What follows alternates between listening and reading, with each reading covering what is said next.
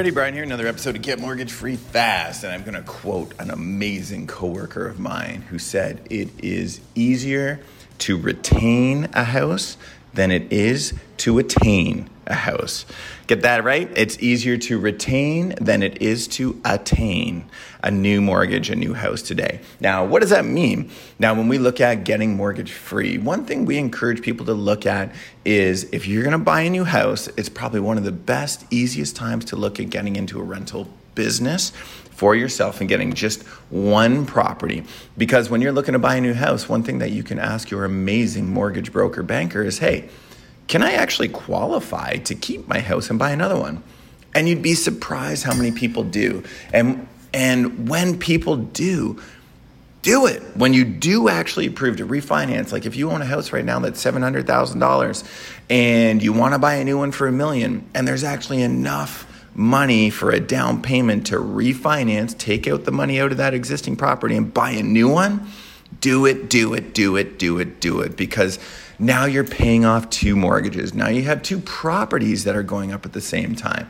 And you know how hard it is to attain one because you worked hard, you saved up some money, you bought a house. Now, hallelujah, you won the housing sweepstakes because your house went up by a shitload of money over the past 18 months. Well, really, depending on how long you've owned your property for, it's gone up a lot over the past 3-5 years, depending on how long you've been in the market.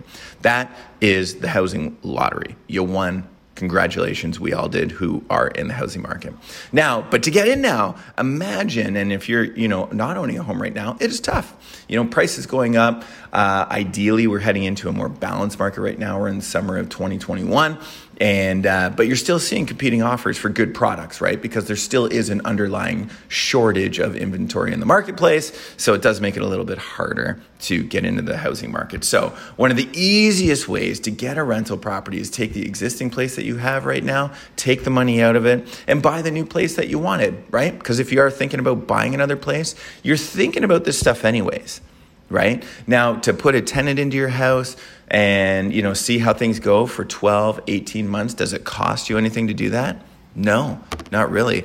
I'll even wager if you get a shitty tenant and you hate being a landlord and it just doesn't work out for you, you'll still call me up and message me and thank me because you're like, holy shit, Brian, my principal actually went down by another $10,000 to $15,000 and the market went up by another 5%. So had I sold my house last year, I would have got less. So I'm glad I went through that experience with a bad tenant because my capital, my wealth actually appreciated by keeping it. So think about that, guys. If you are thinking about buying and moving, it is way easier to retain the property that you have than it is to attain new ones. Okay? Make this a fabulous day, guys.